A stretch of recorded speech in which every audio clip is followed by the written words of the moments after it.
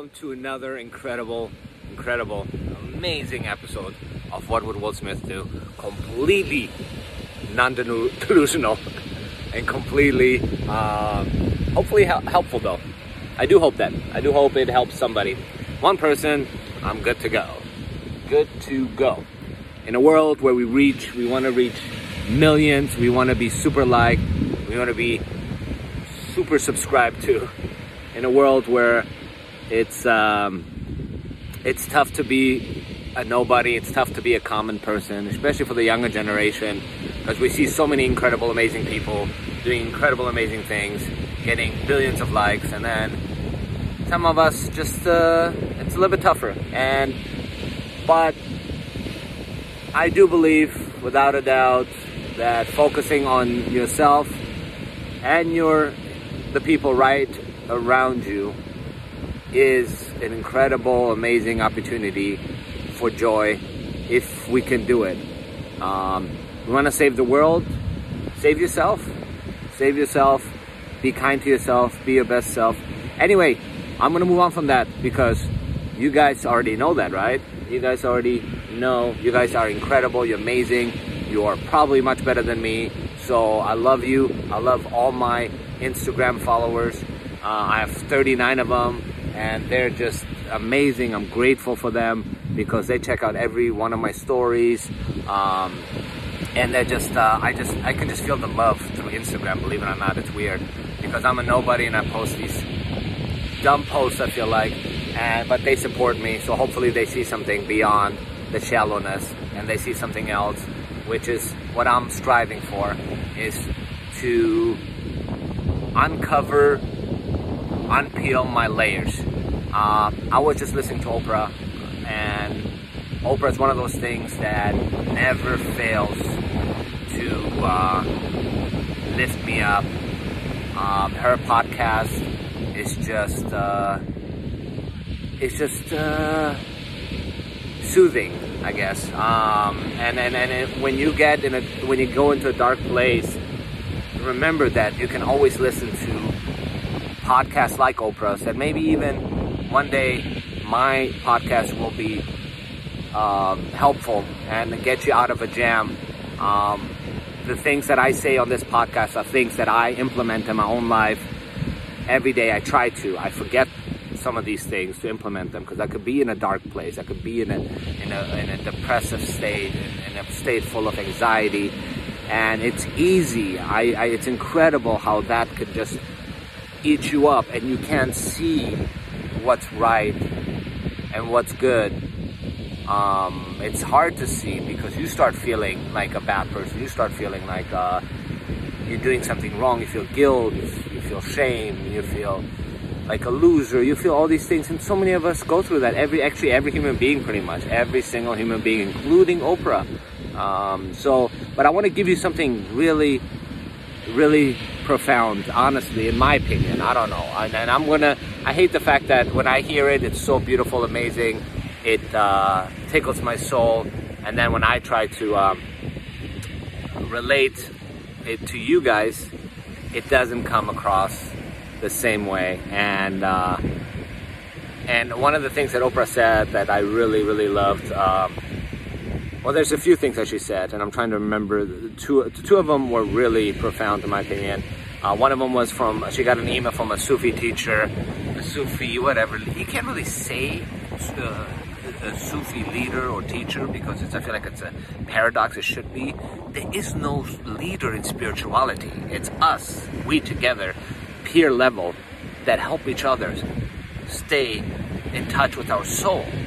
So that's why I never liked the idea of a priest or a leader. I mean, we need it. It's a practical thing. It's something like... But anyways, see how I deviate? How easily I deviate? You're probably thinking, like, get to the point. She gets an email from the Sufi leader. I don't know his name. I'm sure he's incredible. One day I will read his book. Anyways, and he said, our soul is covered in 1,000 layers. And the guest that she had on these birds are going straight into the ocean. And then, and then sorry, I got distracted by a bee stuck in the sand. You guys see that? Oh, sorry.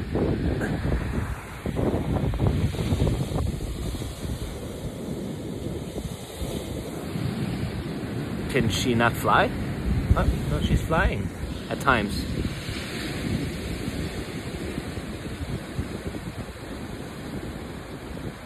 I'm just curious what's going on there.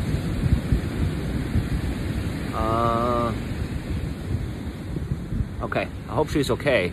She's alive, and there's nothing I can do to help, as far as I can tell. So, anyways, and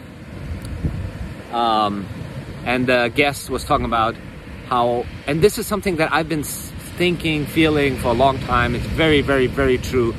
It's very, very, very. How many berries did I use there? It's a lot of berries. It's very true.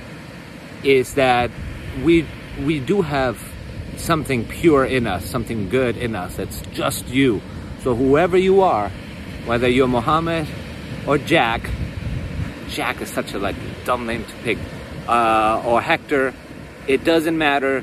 Find what makes you, and that's your soul. And she was saying that the soul is sort of like a soft music playing that's inside of you, that's very subtle, and it's your job to sing it to the world, to bring that soft tune music, this beautiful music out of you. It's a lot of runners. Out of you, and to sing it to the world, which I think is beautiful. But we have these layers. These layers are things like, in my opinion, well, the layers are like what she was saying. Like the layers are, you were told not to be sensitive. You were told not to be soft. You were told not to be loud. You were told not to be this and that. So all these layers get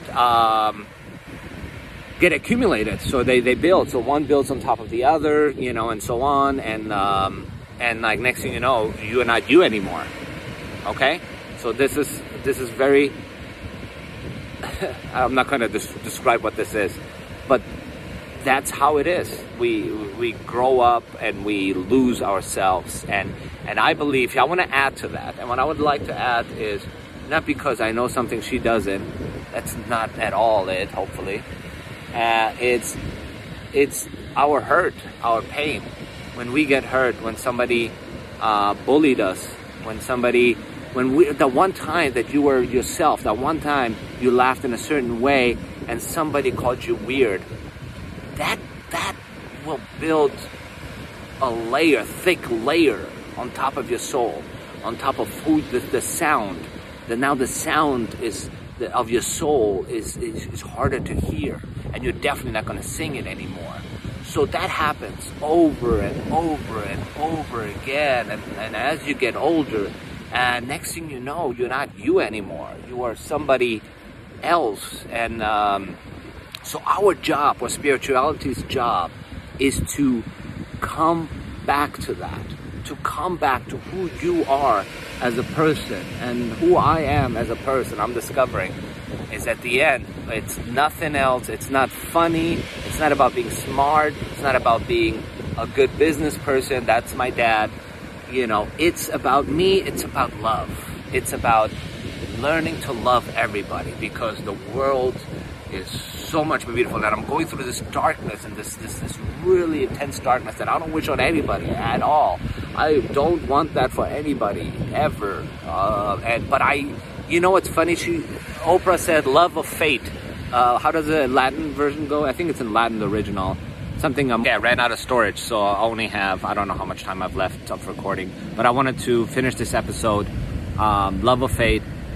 I'm going through this darkness. I don't wish it on anybody. And what I'm trying to say is, I see the silver lining. Is it linings or lining? The silver lining of what's happening to me, which is that compassion. It develops.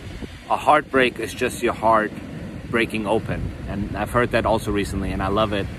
And so when you go through pain, heartfelt pain, just know it opens you up. It makes you more compassionate. I'm reaching out to people that I've never reached out to. I love them. I want to spread love. I want to be love, because I've realized that that's the answer to everything, and that's part of the last episode I was listening to. The guest was saying the same thing, and you might be wondering who the guest is, and I forgot. I'm so sorry, I forgot her name. But what I want to say is, love of fate. Even this darkness, even this crappy feeling that I go through, this sense of insanity, I know it. I see the silver lining. I see the benefit. So it's there. So I got to keep going. I got to move forward. I work out. I go to do my job. I do my best. I love when I can. I'm not perfect, but I'm getting better. I go into the ocean. Best antidepressant on the planet. I swam actually today. Swam from this lifeguard tower to that one over there, which you can't see, which took actually quite a while for some reason. But that helped, and I'm gonna keep moving forward, and I love you, and I want you.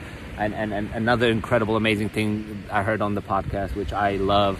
A lot of us grew up religious, and so some of us are trying to make sense of religion and spirituality, but I heard the best definition of spirituality and religion, or distinguishment between the two.